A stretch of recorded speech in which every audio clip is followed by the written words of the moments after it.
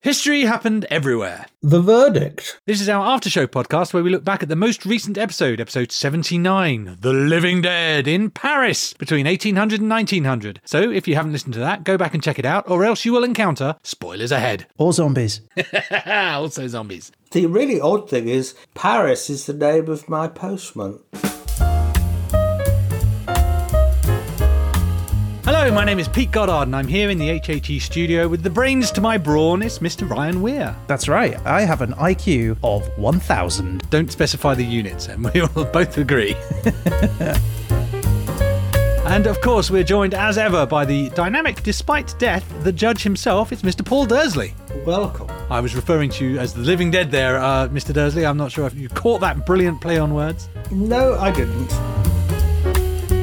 I have been drinking nothing but wall water all week, and as a result, I've forgotten everything about the last episode. So, Ryan, would you mind reminding us what happened in about 60 seconds? I can, but you need to avoid drinking seeping wall water. It's bad for your health. I was thirsty. When do you want me to do it, Pete? I'd like you to do it now.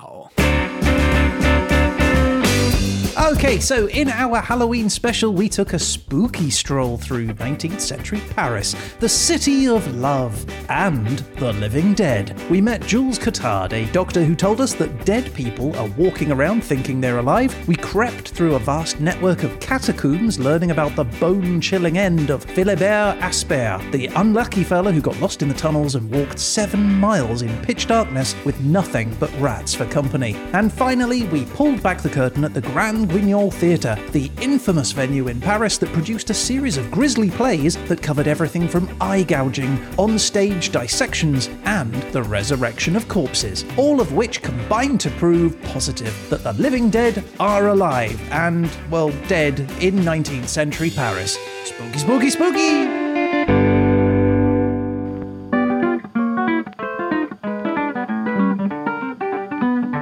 That was last week's episode done, summarised nicely. Nice one, son. Now we're over to a young Dursley, who's gonna tell you what he thought of thee. He'll take you apart without any care. He's the lovely Paul Dursley. The lovely Paul Dursley. Ah, yes, it's all come back to me now. I remember a fascinating journey through the life of the average zombie. It was a great episode in my opinion, but what's my opinion worth? Nothing. I may as well be a zombie shambling through this episode. We're only here for the opinion of Mr. Paul Dursley. So, Paul, I know The Living Dead may not be your cup of tea, but what did you think of the episode? First impressions. Well, I always go into these Halloween ones because it's so bloody repetitive with the same low expectations. And actually, I do sort of hate to say it, but although my expectations were low, they were actually bettered. Wow! Ooh. The Crypt Keeper speaks! Reluctant praise from Dursley is the best praise, in my opinion. Love it. Yes, it is the best praise. But Ryan, I have to say, before we go on, you trailed in the last episode that you had so much to tell us that you would bring more to the verdict. So I wonder if you wanted to fill us in a bit more with some of the things we missed last time. Yeah, that's absolutely true. I mean, I have got stacks of stuff. It turns out that there were numerous zombie stories from 19th century Paris. So, yes, I had a veritable smorgasbord of food to work through. Food? What's food got to do with it? Brain food. Brain food, yeah. Okay. Which leads me to a part that I did want to talk about and I had to cut out at the last minute. During the episode, we mentioned that trope of zombies being obsessed with brains, right? Absolutely, yes. I know nothing about zombies, so... Although I do know that you made a mistake by doing the garlic gag, and it's not zombies that are garlic, it's vampires. I think that was a French gag, if anything. So yeah, look, the idea that zombies eat brains, that's a trope that was invented for cinema. In particular, the 1985 movie Return of the Living Dead is principally responsible for it. They feature zombies that literally cry out, brains. And there's even one scene in the movie where a zombie itself explains that eating brains helps them alleviate the pain of being dead. Why do you eat people? Not people. Brains. Why? The pain. What about the pain? The pain of being dead. Eating brains. How does that make you feel? It makes the pain go away. I like a zombie that will articulate his woes. That's nice. So rare, let's find one zombie like that. Yeah, it's a weird film. It's sort of half comic, half horror. It's very strange. But yeah, anyway, the point is that since that movie, zombies and eating brains have kind of become synonymous. So I did a section about brain eating in Paris. Now, there are reports which suggest that during the siege of Paris in 1870, there were several incidents of cannibalism which involved people eating the brains of dead people, but there wasn't really much detail on any of that. I know they killed all the animals in the zoo in Paris and ate them. During the siege of Paris? Yes, in 1870. Wow, well, there you go. That makes total sense. So, yeah, there were incidents of cannibalism and... Zoobalism? I don't know. Zoobalism. Just eating meat. Or just eating meat. Just eating, yeah, good point. Yeah. But what we do know is that the Parisians in the 1800s were eating brains, just not necessarily human brains. It wasn't popular. Those who ate brains of cows and sheep and pigs, they were often considered to be unsophisticated peasants because the offal meats like liver and kidney and brains, they were just seen to be the cheaper meats that could be bought by the less wealthy. But around the 1830s, that started to change, and a number of Parisian chefs started to include recipes for brains in their cookbooks. So there's one chef called Marie-Antoine Carême, and he spent much of his career cooking for members of the aristocracy. He was described as the king of chefs and the chef of kings. And he published a series of recipes called L'Art de la Cuisine Française, the art of French cooking, which included instructions for cooking calf and lamb brains, something he described as, and I quote, not a low food, but something quite the opposite, a delicacy to be savoured. His recipes included fricasseed brain, stewed brain, as well as brains cooked with brown butter sauce, which basically involves blanching the brains and then gently cooking them in butter. Jules Gouff, another Parisian chef, he's considered to be one of the greatest French chefs of the 19th century. He published his own cookbook in 1869, which had a recipe for brains cooked in a red wine sauce with onions, mushrooms and herbs. And in 1896, another chef called Auguste Escoffier, he published a cookbook with recipes which included pan-fried veal brains, which he suggested should be cooked with mild seasoning so as not to overwhelm the delicate organ meat. I think delicate organ meat is a phrase that pays there.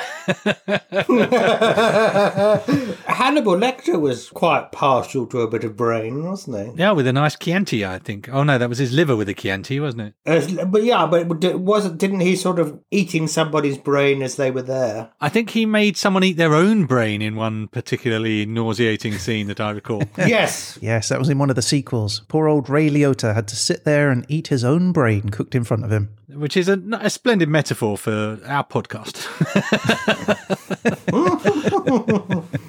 You see, the brain itself feels no pain, Clarice, if that concerns you. For example, Paul won't miss this little piece here, which is the part of the prefrontal lobe, which they say is the seat of good manners. That smells great.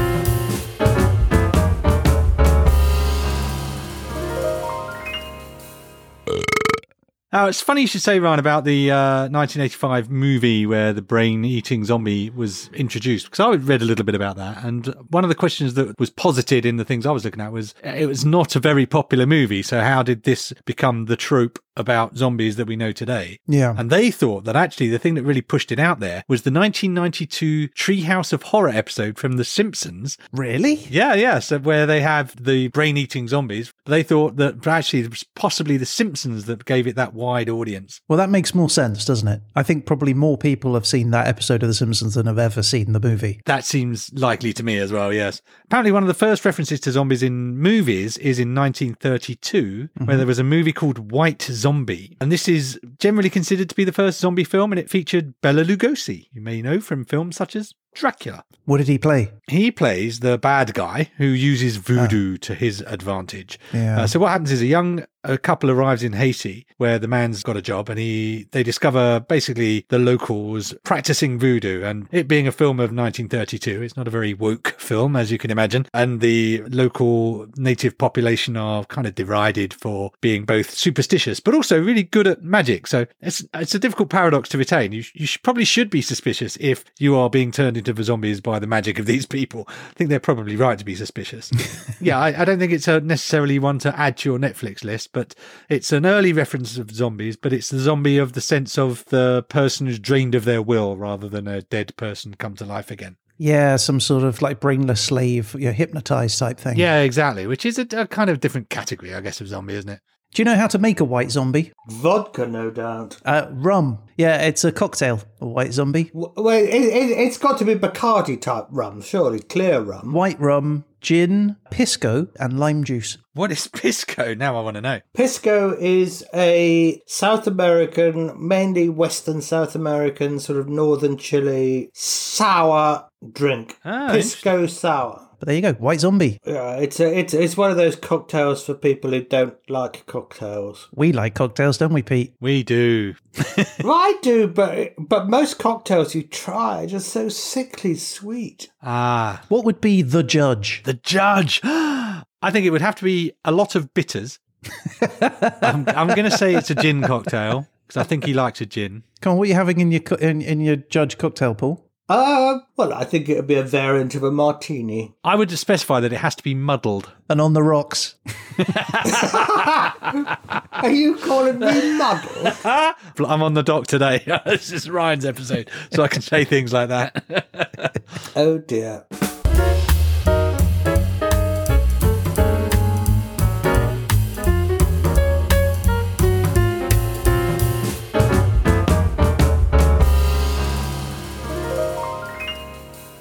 All right.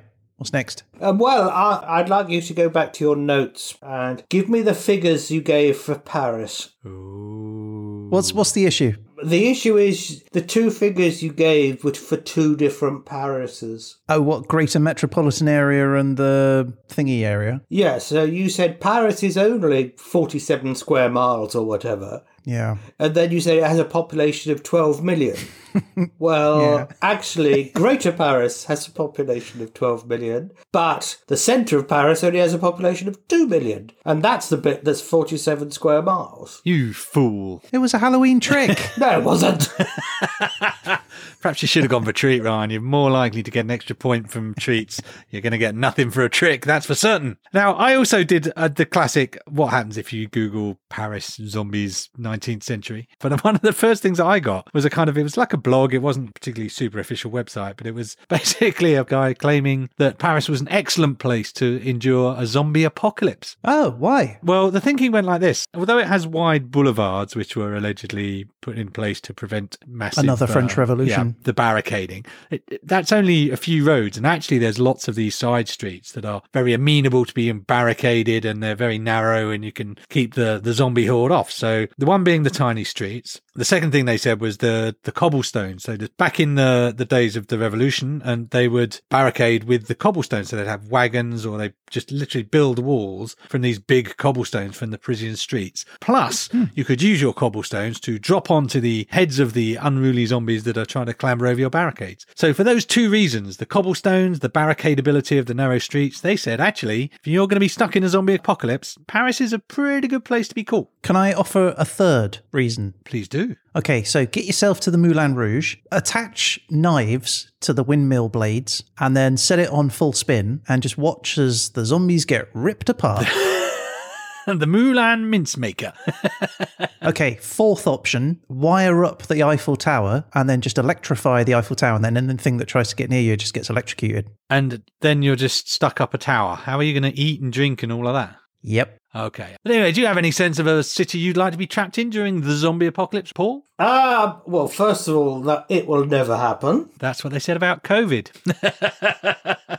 Well, you could say, what happens if there was like a 4-minute warning and you were in a city? Yeah. Well, if there's a 4-minute warning in the city, I'd try and kill myself very quickly. That is why there's not been a film made with the plot based on your plan for non-survival and immediate self-extinguishing in a zombie apocalypse. But you wouldn't want to survive it, would you? Because especially if you're a weakling like me, you'd be at the bottom of the food chain. I've read a lot of zombie literature and seen a lot of zombie media. And in almost all of them, there is the weak-willed chap who keeps himself secluded, and he's the one who survives. He is, yeah. Because he rises to the challenge. You've got more chance than you think, Paul. I won't, because I'll be dead.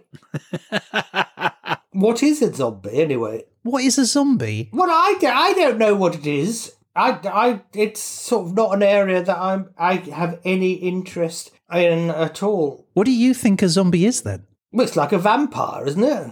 No. Not really. Vampires are a bit more stylish. Imagine than you're zombies. walking through a graveyard and suddenly you see like the soil of a grave start to part and a hand come clawing up through it. The corpse resurrected to life. Well, first of all, that can't happen, so... You keep telling yourself that. Yeah, that's what people say as they're walking through graveyard. This can't happen. Mwah. Well, if it does, it's then a trick. Imagine them coming for you. You've got the biggest brains of all. I don't think so.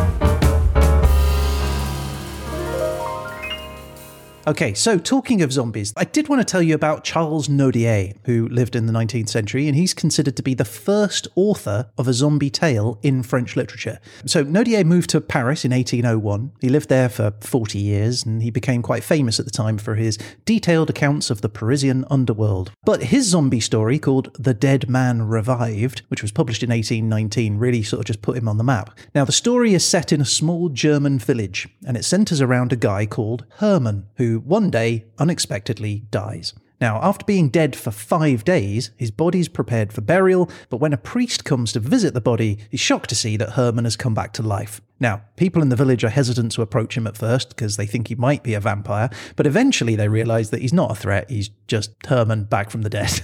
But they do notice a difference in his behaviour. Previously, Herman had a cheerful disposition, he's always made cracking jokes, but now he's all morose and overly serious, and he's unable to recall much about his life before death. And so Herman just wanders around the village day and night, obsessively searching for something important, but unable to articulate exactly what it is that he's looking for. Now, eventually, Herman disappears completely. The villagers are left to just sort of wonder what happened to him. And there are some rumours saying that he was last seen heading towards the churchyard to continue his endless searching amongst the graves. And that's really where the story sort of ends. It's only a short story, and it's sort of left cryptically. The villagers are sort of unsure if Herman will ever be found, or if he's ever going to find what he was looking for, or if he's just doomed to wander in a zombie-like existence for eternity, trapped between the worlds of the living and the dead. I am absolutely certain that story is a metaphor for the world of work. He emerges from college,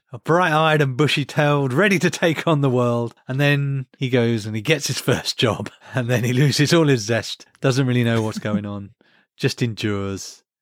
Are you okay, Pete? Do you need to talk about something? Yeah, are you talking from experience here? Yeah, don't tell my workplace that I think that.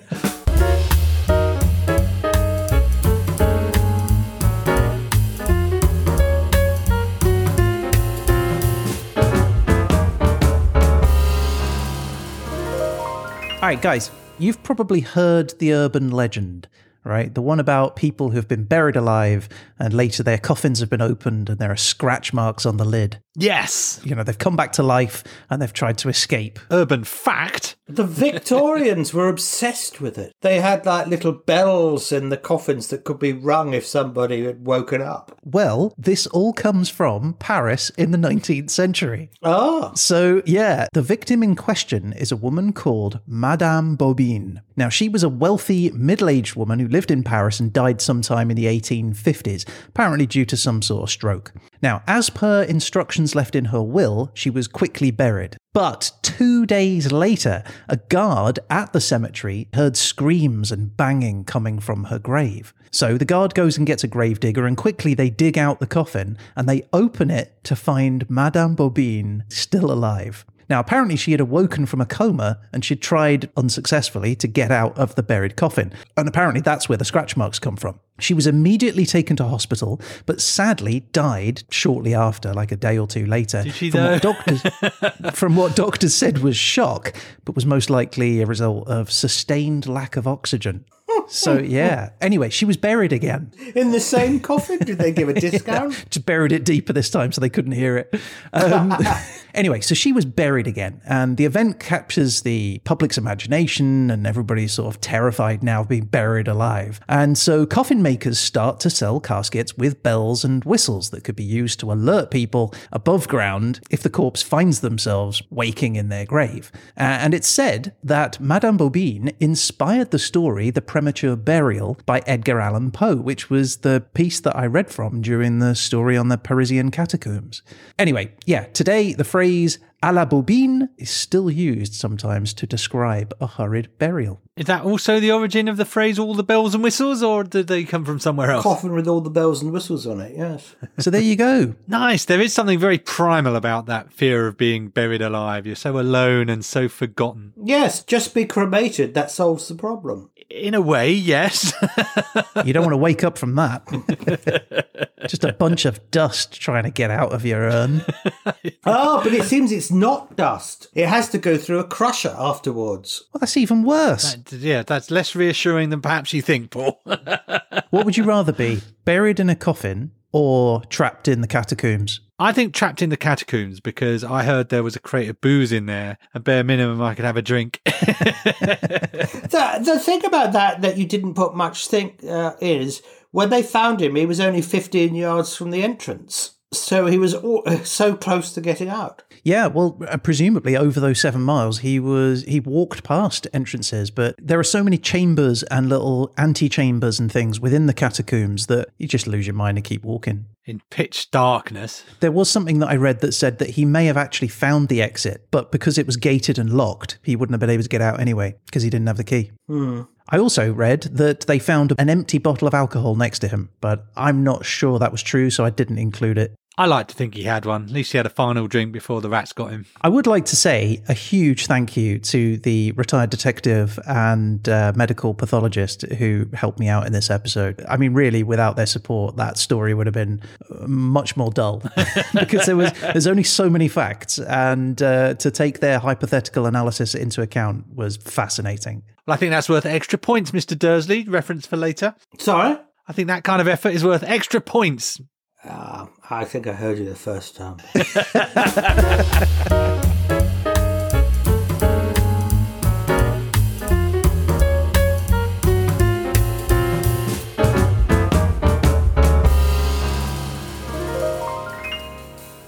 So, Ryan, of course, there are many films about the zombie apocalypse, all very dramatic and exciting. But I think what we've learned from the last few years is after the first few sightings of zombies, then actually zombies are everywhere and you see your grandmother be killed by a zombie. Then a large number of people start to say that there are no zombies. The zombies don't exist. That's not a thing. No one's taking their hammers out. And actually a whole group of people just say, no, you're imagining it. Zombies have been made up by the government to control you. And even though when you leave your house... That's even more stupid than zombies. You get murdered, you've seen your neighbour murdered by a zombie, there will still be a group of people insisting that zombies aren't real. That's, I think, what we've learned for a true zombie apocalypse. That is very true. But I tell you what, if you do want to see a 19th century Parisian zombie, you can still do that to this day. Tell me more. So if you go to Paris, you can visit Père Lachaise Cemetery. We spoke about that in the Halloween in Paris Facts. Do you remember? It was the most famous and most visited cemetery in the world. They're just celebrity corpses. Yeah, we said there was loads of celebrities buried there. But there is one particular grave, and that is the grave of Belgian-born poet and novelist Georges Raymond Constantin Rodenbach. Now, he lived in Paris and passed away on Christmas Day, 1898, aged just 43 years old. And when he died, a tomb was created for him by Belgian sculptor Albert Constant Desenfants. And it is a particularly haunting tomb. And so what he designed was a standard, solid, rectangular grey stone block. But what is remarkable about it is that at the front of the tomb, it's been created to look as though the top of it has been essentially blown open. And emerging from the hole within the tomb itself is a meticulously detailed bronze figure of Georges Rodenbach himself, essentially scrabbling free, pushing up out of the grave. His upper body and arms and head, they're all visible. One hand is like grasping the edge of the tomb, and the other hand is reaching up with a rose in it. It's got realistic folds in the clothing, and you can see the strands of hair and stuff. So it really does look like him, even if it is, green because of the bronze. But over the years, legends have sort of arisen around the tomb of Georges Rodenbach, and some people say that the statue is a warning that the tomb should never be opened, because they say that Rodenbach is still under there as a vampire, and he's just resting, waiting to be awoken. But it's really cool, and I'm going to post pictures of it on our social media accounts at HHE Podcast. Do go and check it out. Yeah, I want to see this now. I'm excited.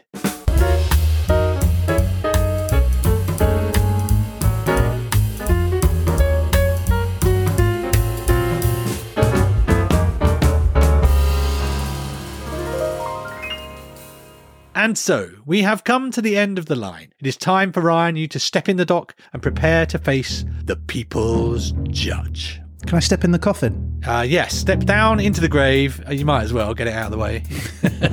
Judge Dursley, are you ready to pass judgment?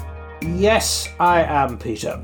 Okay, if the defendant can please peek over the edge of his grave. I'm peeking. Your Honour, as usual, we start proceedings by first asking for your verdict on the factual content of the episode.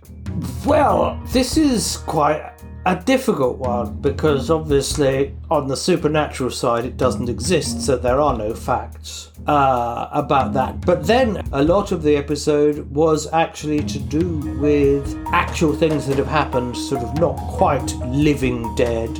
So I think we've got a bit of license there in what we mean by living dead. So I've lost my thought. And so for factual content, what did you think? Yes, and so for the pseudo-factual content, I can't really judge, because I have no idea what a zombie or a vampire or a living dead or an orc or a whatever it is. It's brought orcs into it. That is way off base, but carry on. So I will give you the benefit of the doubt. C+. That's benefit of the doubt. It feels harsh, but let's move on rapidly onto the next category, which is, as ever, entertainment value. Did you enjoy yourself? Well, I enjoyed myself more than I was expecting. Yes. I do approach these repetitive Halloween ones with a sense of dread. That's how you should approach them. Yeah, not a fear, just a dread and tediousness. And actually, a couple of your sketches this time hit the mark, I thought. Ooh. So your grade, please? Okay, I will be more positive on this, so I will give you a straight B. Promising. Ryan's happy. Okay, and now the ever unknown, the ineffable, the Dursley factor. What did you think of it, Paul? How did it tickle your fancy? Well, it didn't necessarily tickle my fancy, but as I said, it exceeded my expectations. Yes! So I will give you a surprisingly good B-. B-. He's happy with that. He likes that. I'm very pleased. Now, before the judge passes his ruling, you have an opportunity, Ryan, to enter a plea if you choose to do so. Would you like to make that plea? I would be foolish to say another word. I'm going to keep quiet and allow the episode to speak for itself. Very prudent. So, Your Honour, the defendant stands before you, crouched in his grave. Have you reached a verdict? Yes. So, if I may ask you respectfully, your ruling, please. Well, this episode was one that I wasn't looking forward to, but I was pleasantly surprised. And so I think you can guess the result I'm going to give you for this one. I'm going to give you B-. Oh, that's a good grade. Woohoo! Ryan is happy. Pleased with that, Ryan? Anything you'd like to comment? Yeah, I would like you to etch B- onto my gravestone. This here lies Ryan. He lived a B- life.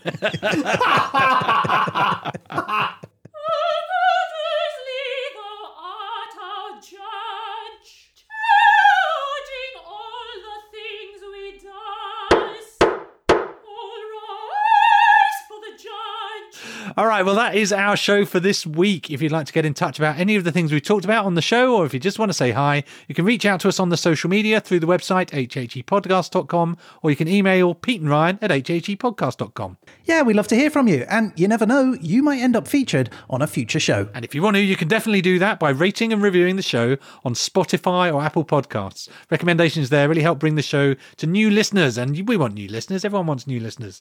We do indeed. Now, if you are on Mastodon, Facebook, Instagram, or X, you can find us at HHE Podcast. And if you subscribe to those, you're going to get an alert every time we post any trivia tidbits, news, and photos. Pictures of creepy gravestones. Of course, we'll be back next time with our next episode, which will be martial arts in the Philippines during the Chinese Civil War. But in the meantime, a huge thank you to the judge, Paul Dursley. Thank you, Paul. Best regards. And that's it. I guess all that's left to say is... You've been listening to...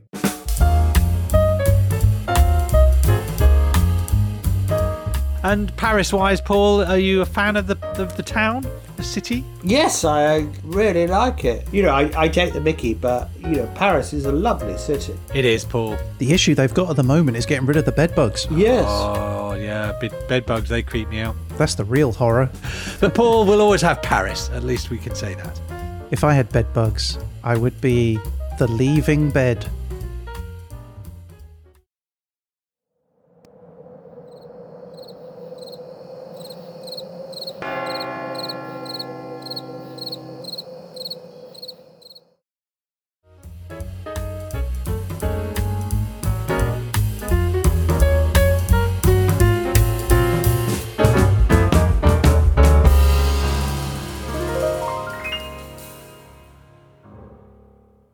Brains. Give us a brains, Paul. Give us your best zombie. Brains? Yep, that's it. Perfect. That was ideal. That's the end, I know. That's going in right at the very end. Nice.